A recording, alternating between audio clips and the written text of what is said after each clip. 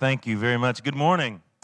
So I'm so excited about today, more than I know how to tell you, really, because I get to introduce you to one of my closest friends in the world, and it's just so exciting to kind of watch the worlds kind of merge here. So, Jared McKenna is a globally award-winning peace activist, and I thought makes the best bio ever. This past week, we got to spend a really wonderful time. We were in a little town called Clinton, Tennessee, for the Proctor Institute, which is just this really extraordinary time reflecting on issues of race and racial justice and reconciliation. It's really, really wonderful. And part of what was so remarkable about that is that we were really sitting at the feet of some of the luminaries of the civil rights movement, people like the Reverend James Lawson, who's 87 now, really kind of the architect of the movement. King drew a lot from him. People like Otis Moss Jr., who's now 81, is really, really wonderful. But all this to say that in our session the other day, Reverend James Lawson commented on Jared, and he called you an expert in nonviolent action. Expert. It's a lot to live up to. It is. It's serious. I don't want to steal his thunder because I want Jared to share about this at length, but First Home Project in Australia is doing such incredible work with refugees, and not only both what they're doing in that local community, but the way that really they've seen massive change legally in terms of just structures and systems. I'm not going to jump into that yet because I want you to share more, but it's really, really remarkable, the work that Jared's doing in Australia. And I got to come and witness all this in person in March. Jared was gracious enough to invite me in to come and speak and do a retreat for their church. He's also teaching pastor at West City Church in Perth. And we just had the most amazing weekend, and getting to witness what they were doing in person was just so phenomenal. And part of why I'm so excited that Jared's here, beyond the fact that he's so good for my soul, just kind of this rich time that we're having together, is, I don't know, I just feel like the Lord's doing a lot in me, and I feel like He's stirring up a lot in us as a community in terms of really talking and reflecting a lot these days and praying a lot these days about the relationship between our faith and social action, where God's calling us to affect change in our own community. So I want Jared to really be able to speak in that as well. So we're going to have a good time. This is very much going to be a conversation this morning.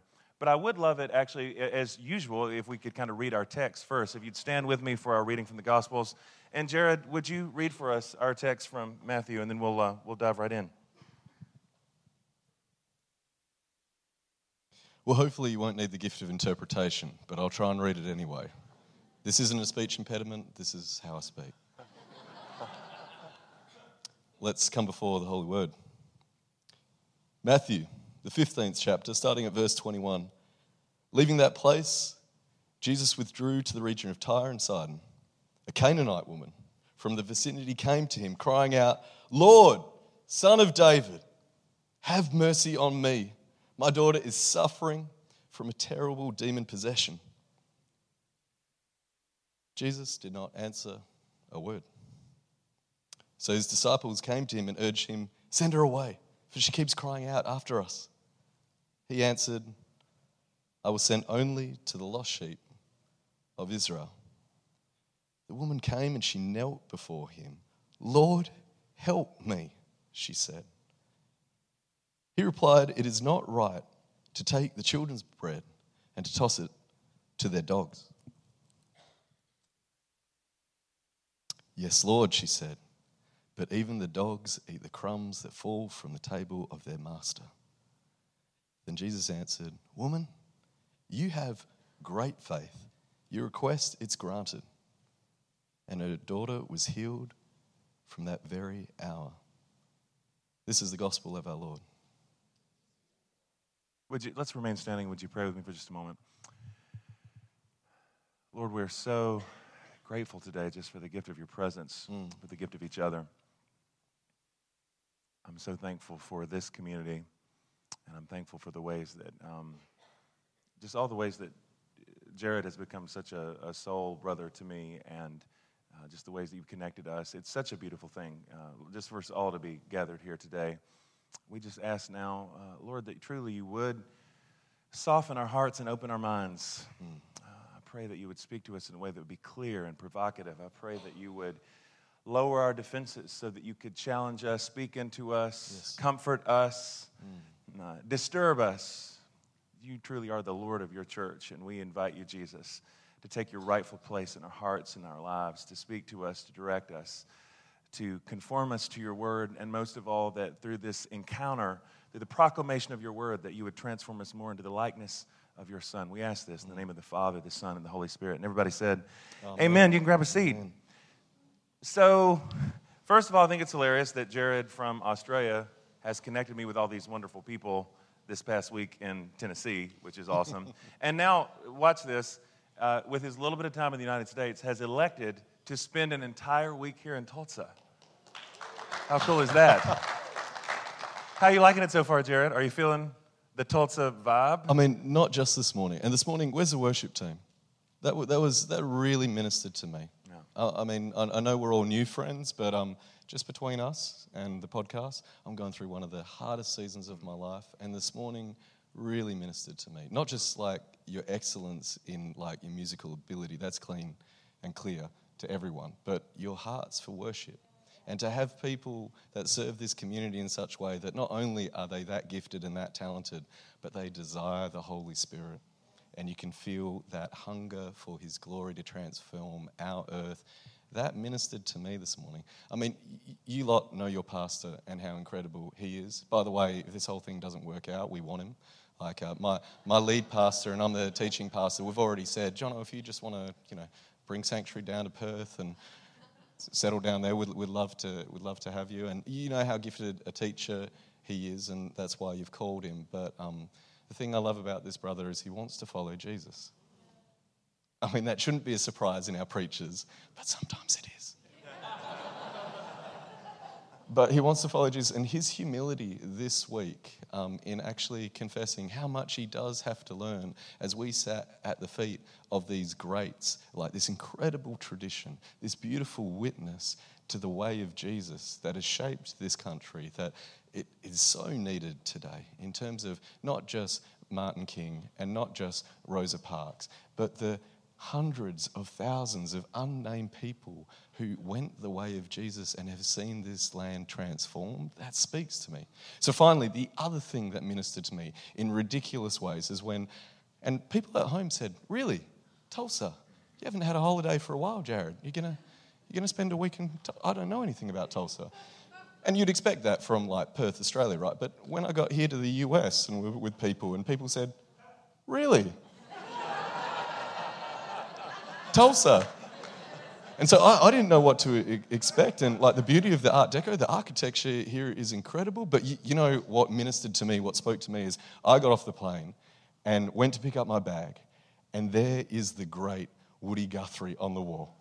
And I'm like, no way. This is the home of Woody Guthrie. And of course, like the graffiti that was there had him with his weapon of choice, the guitar, with that famous sticker, you know the sticker? This machine. And so as we open up God's machine that kills fascists, if you're uncomfortable with that violent metaphors of Revelation 19, our Lord, his weapon comes from his mouth, it's his tongue.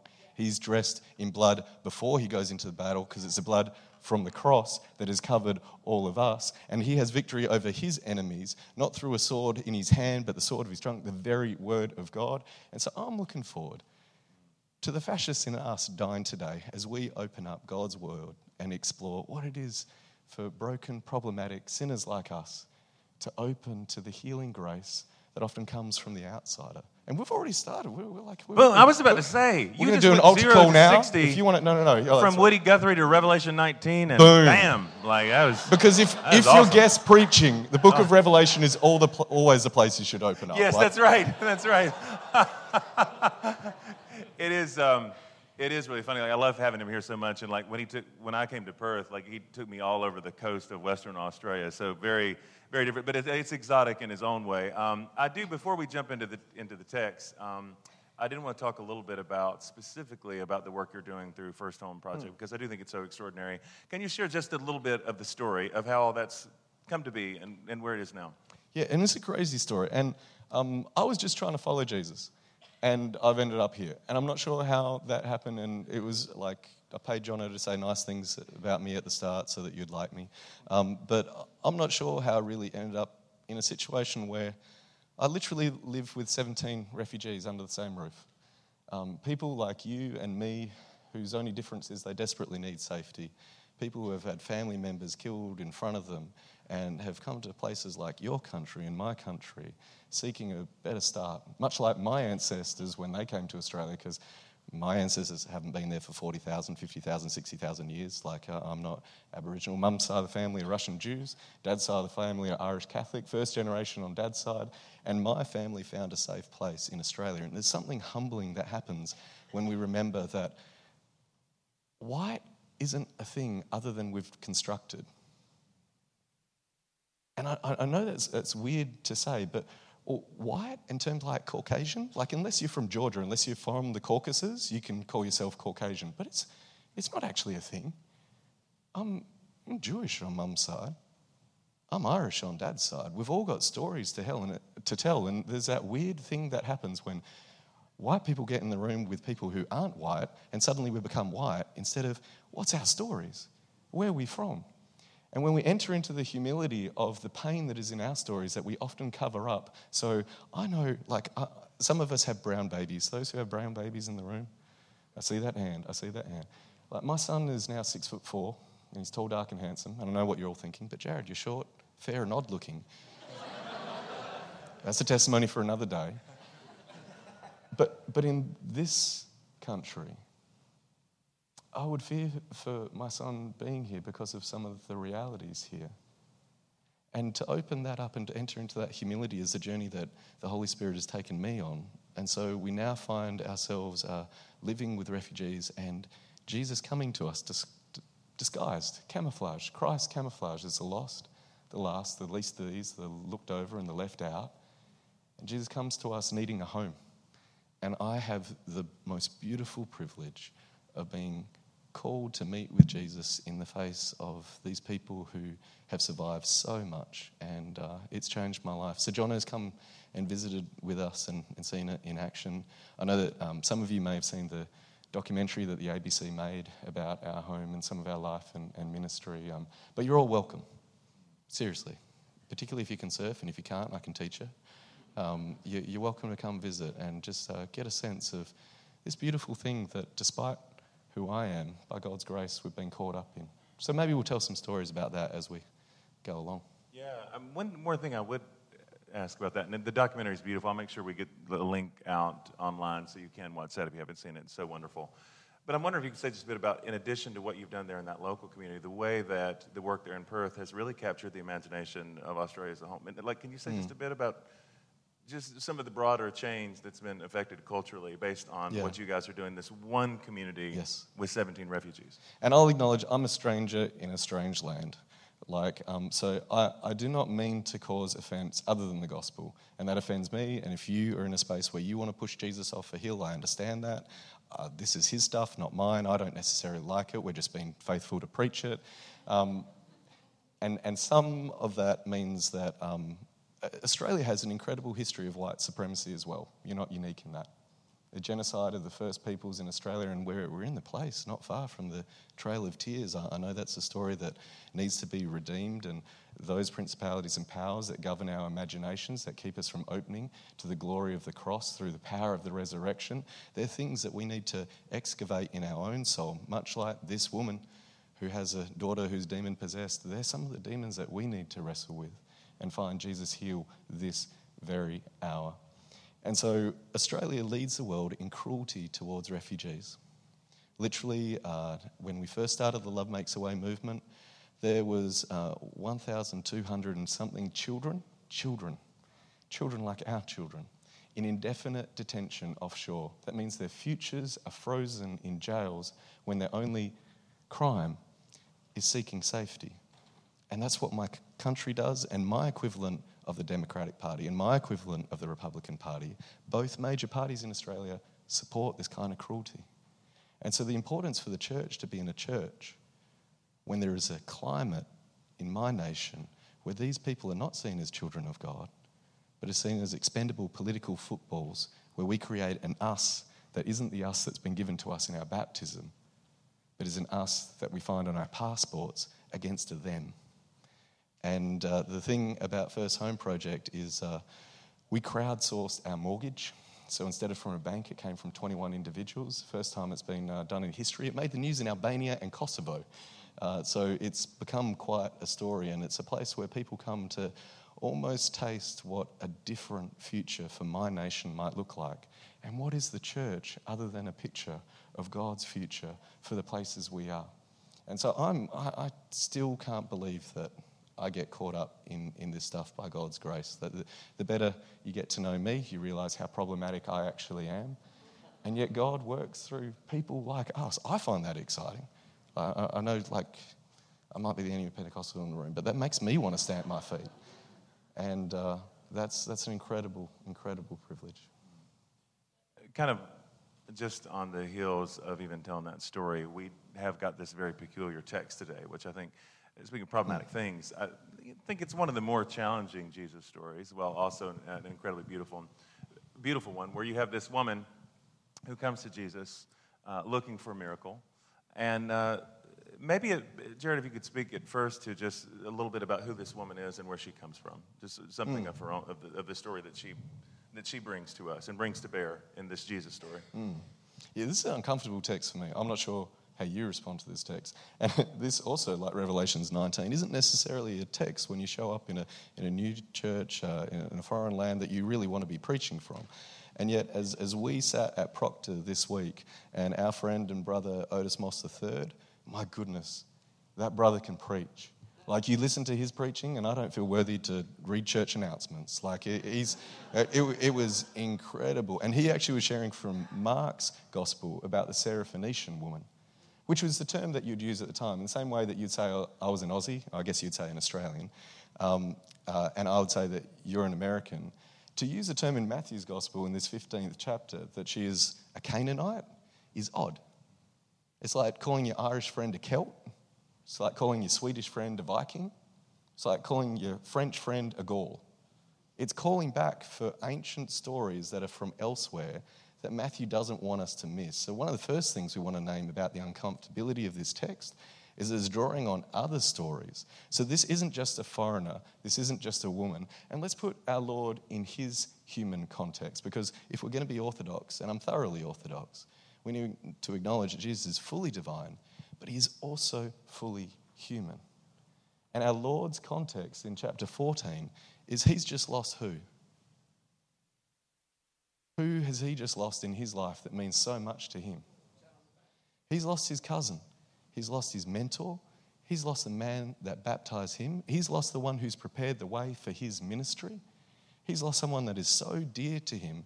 And as my heart has broken for your nation, and I, like you, have watched, whether it be on Twitter, on Facebook, or just on the TV news, I've watched mothers and fathers and cousins weep over family members lost meaninglessly for no good purpose. And it's just barbaric and grotesque and heartbreaking. And our Lord mourns for his cousin.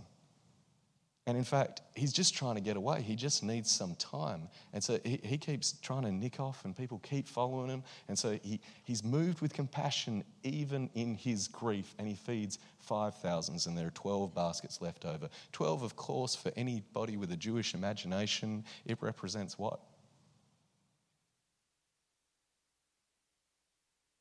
That's right, the 12 tribes. There's signs of this is God taking care and God's promise, and this is bread in the wilderness. This isn't the flesh pots of Egypt, that fast food, sugar-rich, fatty goodness which Pharaoh promises, but this is this strange, delivering mercy of food while we don't have anything. And then Jesus tries to nick off again. He even has to walk on water to try and get his own space.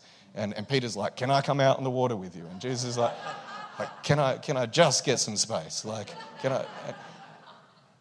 And then we have this interaction. So that's the context for Jesus. And I'm not sure who your Canaanites are. I'm not sure who are those that you go, I've got pretty good backing for why you're not in and I'm not you, and you're a distraction at best and a destination of my hate at worst. But as we open up this text, I encourage you to bring before the Holy Spirit what lurks in your psyche that needs to be redeemed of those that you consider Canaanites. Well, and And on that note, I mean, you talk about Jesus coming into this moment where he is tired and weary and surely in grief over the loss of his cousin John the Baptist. So now we get to this text, though, and it's pretty unusual in terms of the response of Jesus here. That when this woman tells Jesus about her daughter who's tormented by a demon and gets on her knees before him, asks, Lord, help me. His response is, it is not fair to take the children's food and throw it to the dogs, in a way that seems dismissive. She says, then, yes, Lord, and I love just her spirit here, this fiery, robust woman, yet even the dogs eat the crumbs that fall from their master's table. That's when Jesus answered, woman, great is your faith, let it be done for you as you wish. What do you make of the response here, Jared? Yeah, and I love this woman. Like OM3 had this incredible line where he talks about this is a woman who has a heart of worship and a hunger for liberation for her child. But maybe we can't understand what's going on in the text unless we step back into what was alive for the disciples and why the disciples are like, don't pay her no time. I believe that's an expression here. And so maybe we'll just read a little bit from Deuteronomy 7. Is that helpful? Great. Or are you also biblical literate that you're like, oh, of course, it's Deuteronomy 7. Like, for those of us who have grown up in much more pagan lands where the Bible isn't read as readily as it is here, maybe we'll go Deuteronomy 7 for those who have the Holy Scripture with them. Deuteronomy 7. Starting at verse 1. This is what's going on to the disciples. And maybe those in your psyche, you have Bible verses to justify dismissing them at best and hating them at worst. Or maybe you have other sacred texts. In this nation, you have certain sacred texts that we don't have in Australia. They have amendments. But moving on, when the Lord your God brings you into the land, you are entering to possess it and drive out before the many nations. And then it has all those nations that we find so hard to read out. The Hittites, the Gerishites, the Amorites, the Canaanites, the Perizzites, the Hivites, the Jebusites, and Australians would add the Vegemites. You're welcome. 7 nations, 8 including the Vegemites, stronger than you. 7, that's important. How many baskets were left over in the feeding of the 5,000? There was 12. Here there are 7. Hold that in mind. And the Lord your God has delivered you over to you. You have defeated them. Then you must destroy them totally.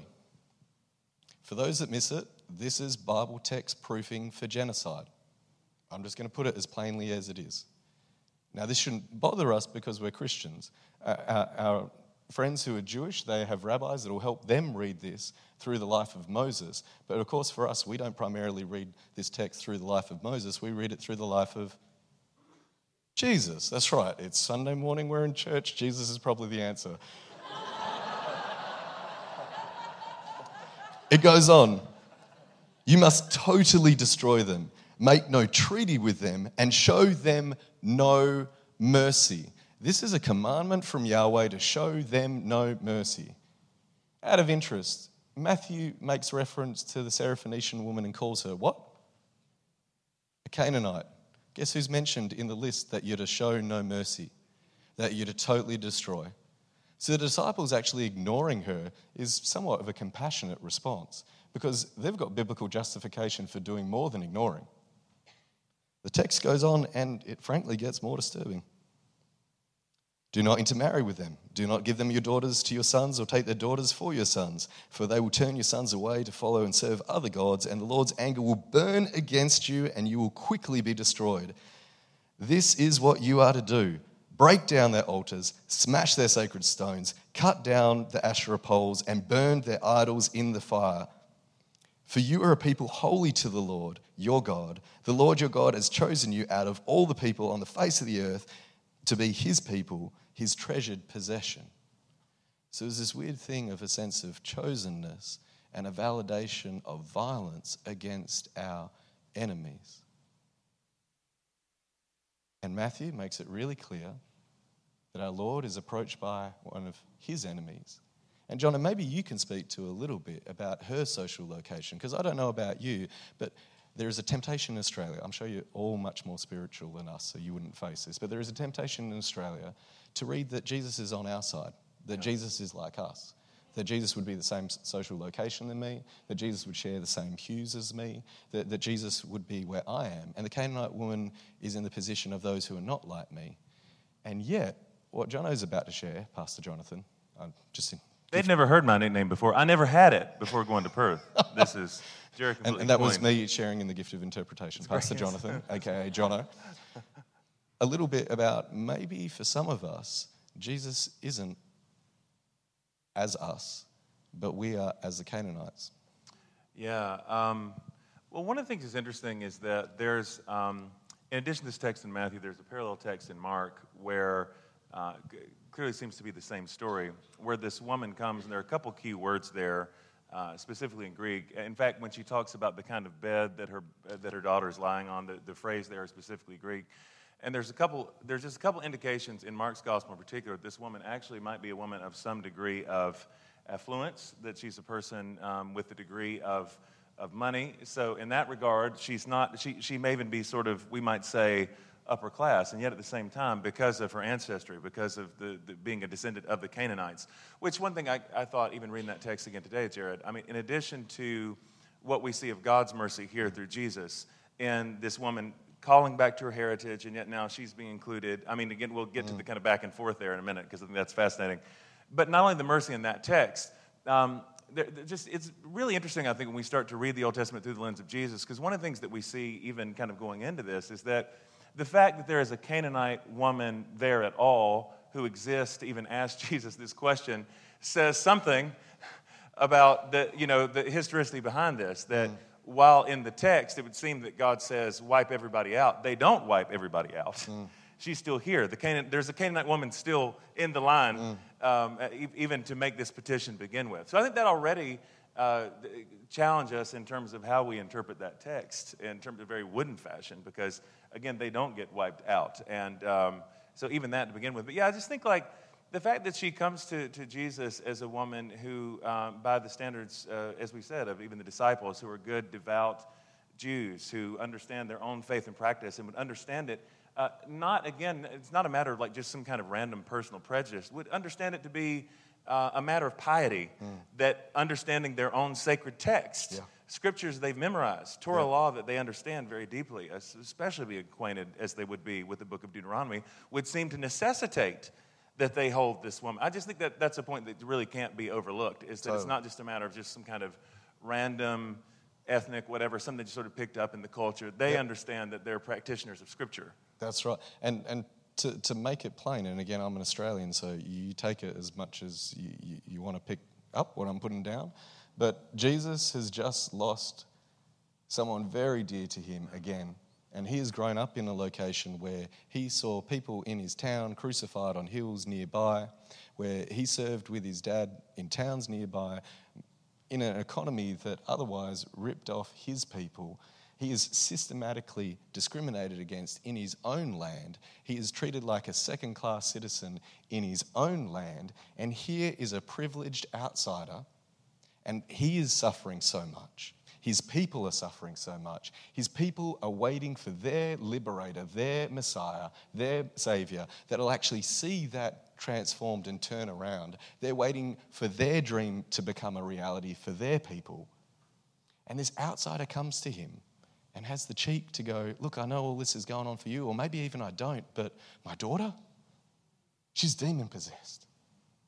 And she uses the language of his story, naming him like insiders can't name him, and says, Son of David, Son of the promised one from the line of David, the Messiah, have mercy on me. Directly transforming what Scripture commands Jesus not to do. And so his initial response is, I know what my priority is. I know what I'm about. I know what my mission is. I know what my vocation is. And Jono, years ago, preached this series on learning like Jesus. Yeah, well, the series was actually on women in the Gospels, and I preached a message on this text, and I remember it was weird. It's funny, like when you preach a message, sort of scandalizes yourself, because I remember at the time just thinking, like, I don't know what to do with this content, but I called the sermon "Learn Like Jesus," and the point kind of being, if we take this text at face value, and of course we could conjecture about, in the same way, okay, like in the Old Testament, when you come to passages like where God says, I'm going to wipe everybody out, and then Moses is pleading the case of his people, and the text says God changed his mind. So people then will debate, well, what's really happening there? Does God actually change his mind? Is this what God wanted all along? I mean, we can make the case that Jesus, wants to be drawn out here. That's sort of the plan all along or whatever. But I think on some level, part of what it means to follow the example of Jesus as our Lord here is there really seems to be a way in which he allows him, his own openness to the woman seems to shape him. Yes. The woman changes him. His encounter with the woman changes him. The very fact that Jesus goes from initial response of it's not good to give crumbs to the dogs. It's so dismissive. I mean, and even like there's various ways of trying to read that text, which I've read, where people, because we always want to get out from under these texts we find problematic, want to try to lessen the impact of the phrase dogs. Like, there's really not a positive way to frame a reference as a dog, I mean, even if you put it politely, because like in Greek there, it seems to be the diminutive form. Some people have kind of said, well, it seems to be more like puppies. Still, referring to a woman, a grown woman, as a little puppy, there's really not a way to kind of give that a positive reading. I mean, it seems dismissive. Yep. So the fact that then she pushes back on Jesus and sort of insists, well, even the dogs get to eat from the crumbs, and that Jesus then marvels at her faith. Well, I just think what we see modeled there in Jesus is an openness to the other that Jesus, if I can say it this way, allows to transform him. What if part of what it means to follow Jesus is that we also live that way, with that kind of openness to the other, in a way that impacts the way that we read the world, in a way that impacts the way that we read sacred text? What if part of what it means to follow the Lord of the church, the Lord over these texts, is to follow this very example? That even where there are cases where we might feel like we can proof text a thing and sort of justify our own attitudes and dispositions, that then reading this text through the lens of that Jesus means that we also have to make ourselves available to that same kind of challenge. Yes. Where someone that we think is worthy of being dismissed, even out of our piety, actually, that encounter is supposed to change us. It's interesting to me, I don't want to go on a whole rant here because I don't think we have the time, but just how when people become really hyper-literal and wooden about how they interpret Scripture, that sometimes there's this sort of posture that develops out of that where it's as if all we need to know is the word of the text themselves, and so long as we know that, then our interaction with real life flesh and blood people isn't supposed to shape us in some way. Like all that we need is just to kind of, is to know the content of the text in black and white as they appear. So for me, that's just so fascinating here, that part of Jesus' own practice as a person who is a devout Jew and who is sinless. This is the sinless one. And Jared used this genius phrase in talking about this, since you set me up on the other, I'll set you up on this that I love so much, is that here we have, this is quoting Jared, the sinless one teaching us how to repent. Of sin. Yeah. Like, this is the humility of our God. I have a very high Christology. And so when I think we're looking at Jesus in this moment, we're seeing the kenotic love of God, that God sets up situations that Jesus, in his sinlessness, teaches sinners like us that part of how we repent is listening to the outsider who we would be tempted with Bible verses and sacred texts from our cultural traditions to say, not you. And Jesus, in his humility, allows this outsider in his grief to draw compassion out of him. What we are witnessing in this text is all texts and all cultures transformed through the mercy of God. The command in Deuteronomy was show no mercy.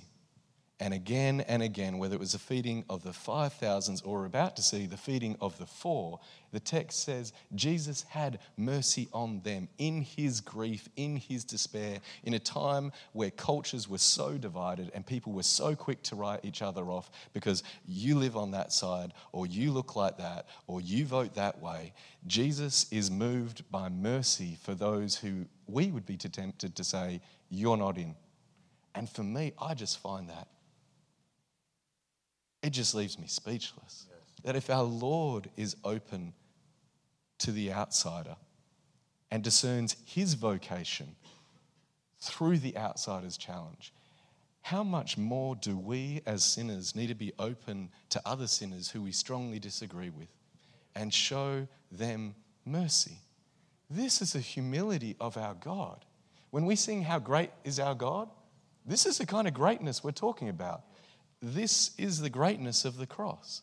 A God who is self-emptying. What we are seeing here in this interaction is the very nature of who God is. So Jesus in this situation, this woman comes and says this stuff. In his grief, he's like, you know what? I can't get time away from my own people. I need time away from you. I know what I'm about. I need some space. Watch as the disciples respond, though, and silence her. And then he sets her up to the word from God to be in her lips, though he is the word of God. Are we preaching yet? Yes. I think you missed it. He is the word of God. Yes. He is the word of God. And he allows the word of God to come from the sister who most of us wouldn't call a sister. This is our God. This is the cross. And so when we start to enter into this text and watch this interaction and what happens next, because Jesus then moves on to a region of Tyre and Sidon, those who have their scriptures with them. We jump in at the rest of Matthew 29 onwards. It talks about how they started bringing the lame, the blind, the crippled, the mute, and others, just like they did on Jesus' home turf, just like when he was with his people. And now Jesus goes into the place where they were once commanded to wipe them out, and they're bringing those who in their society they have no time for. And Jesus is ministering God's mercy to those who are outside. The question for us as we come around the table in a second, which is always, in West City and Sanctuary share this in common, this is our altar call every week. Jesus is present here to transform us and those parts of us that make Canaanites out of others and say, God can't work through you, I won't hear from you, you're an outsider. And at this table, the question is, and the Canaanite woman's challenge to us, is our tables big enough for those that we would otherwise write off? Is there enough bread for those we would say can't be fed? Do you want to speak to a little bit what happens when they're in this region and the numbers that are left over? No, go ahead, please. You're preaching good. Plow ahead. I got Jono's I don't want to approval. interrupt this flow right now. I got Jono's approval. So, in terms of when Jesus was on his home turf, how many baskets left over? 12, representing the 12 tribes of Israel. How many tribes were commanded to be wiped out? 7. Watch this, verse 37. They all ate and were satisfied, and after the disciples picked up 7 basketful of broken pieces that were left over. If you missed it, our Lord has reversed genocide to generosity. Our Lord has changed the hatred that were a part of his tradition and announced healing. Our Lord has lived out the cross in such ways that this is open to all of us. And for those of us who aren't Jewish in the room, you only get in because a Canaanite woman gets in. This is our Lord saying, Canaanite lives matter. That might be offensive to some of us. It might be offensive to some of us. Well, that's divisive. That's political. That's the challenge of the Canaanite woman. Is how do we find the mercy to engage those that we otherwise disagree with? And I'm aware that I'm Australian and I'm here as a visitor, and I'm prepared to be a Canaanite woman for a lot of you, and that's fine. And I pray that as we gather around the table that we can be reconciled and we can break bread, because the table is big enough and there is enough bread, even for those we vehemently disagree with. And this is how God loves his enemies. That while we were still sinners, Christ died for us. If that is heart and center of the gospel as followers of Jesus, which apparently in this nation there's a whole heap of, we should be on the front line of healing those that others write off, of listening to those that others assume are mute. How do we love our enemies if we can't first listen to them?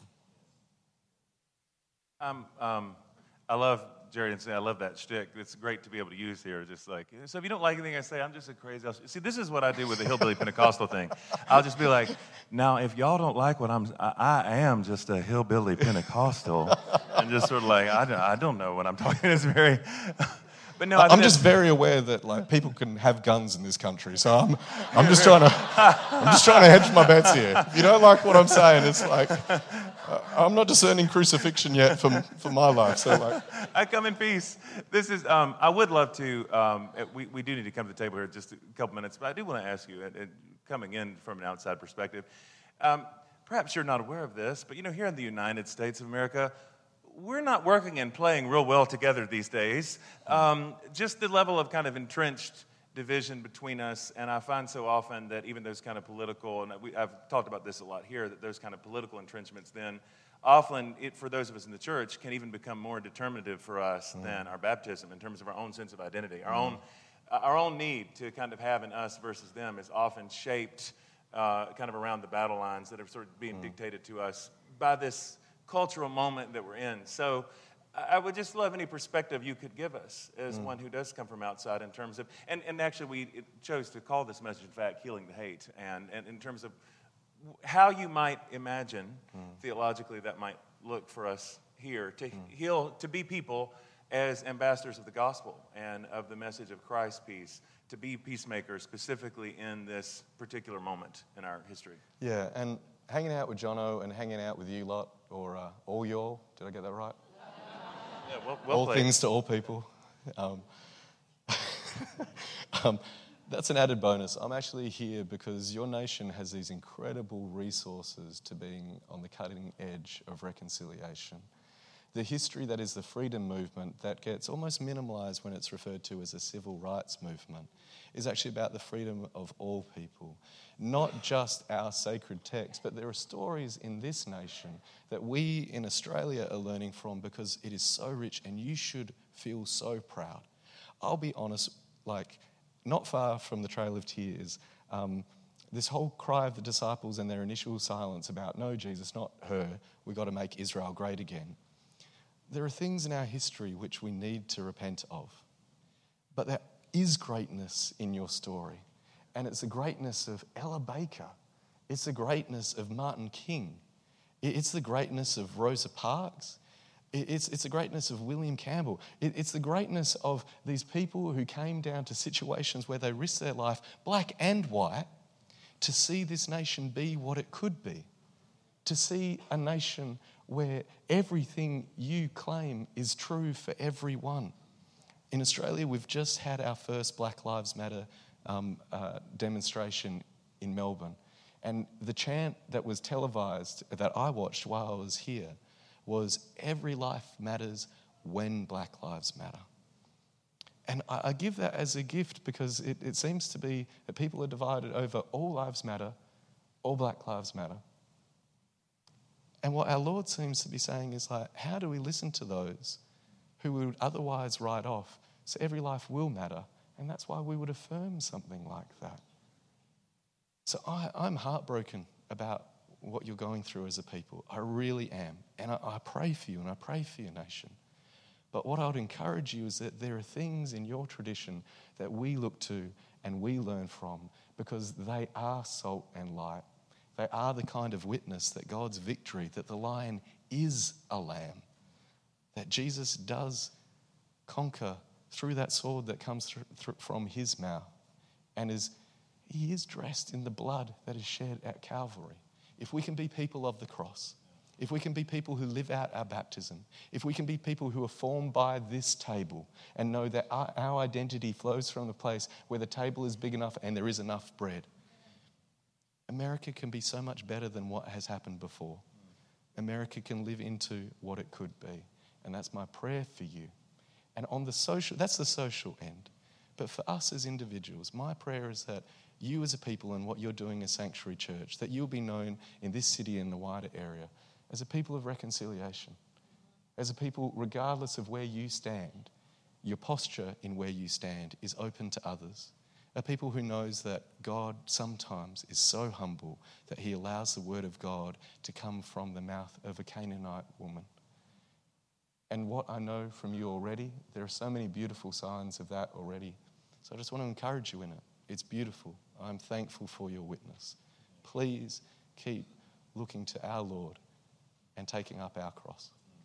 Well, we really have to close. This is not you keeping things open, it's me, and we do need to come to the table. But I love what you said, too, just as we've been talking the last couple of days about how, especially with the kind of political divide being what it is right now, that kind of wherever people come from, what it looks like then for, when we talk about otherness, it kind of moves depending on where you're standing. So if you're a Republican, how you're able to receive and serve Democrats. If you're a Democrat, what it looks like to receive and love a Republican, but being very intentional about those things.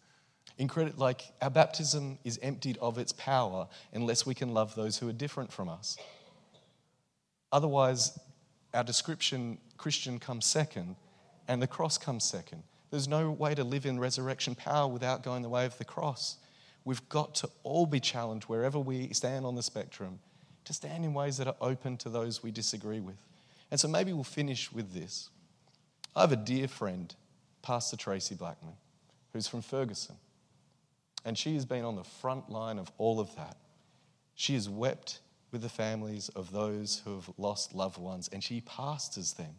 And yet I look to her life and her example that while a certain convention was going on this past week, she went down there not to demonstrate, not to protest, but to give out cupcakes and lemonade to those who would write her off.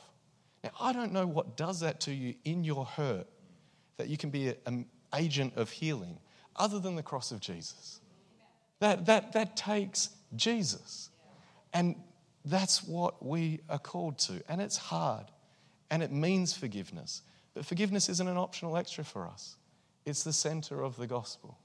And I am so pleased that I'm worshiping with a community this morning where the table is at the center, where you can come and receive from his nail-scarred hands a different way of being in the world, that you can come and drink of the life that brings people with the same blood together, regardless of the color of their skin. That speaks of the gospel.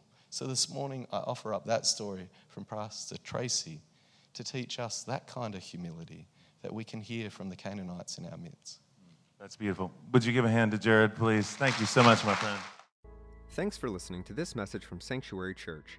If you're in the Tulsa area, we invite you to attend one of our weekend services on Sundays at 8:30 a.m., 10 a.m., or 11:30 a.m. If you would like more information about who we are and what we're about, or to partner financially with what God is doing through Sanctuary, you can go to our website at sanctuarytulsa.com. You can also download our mobile app from the App Store and Google Play. We hope you'll join us next week. Grace and peace.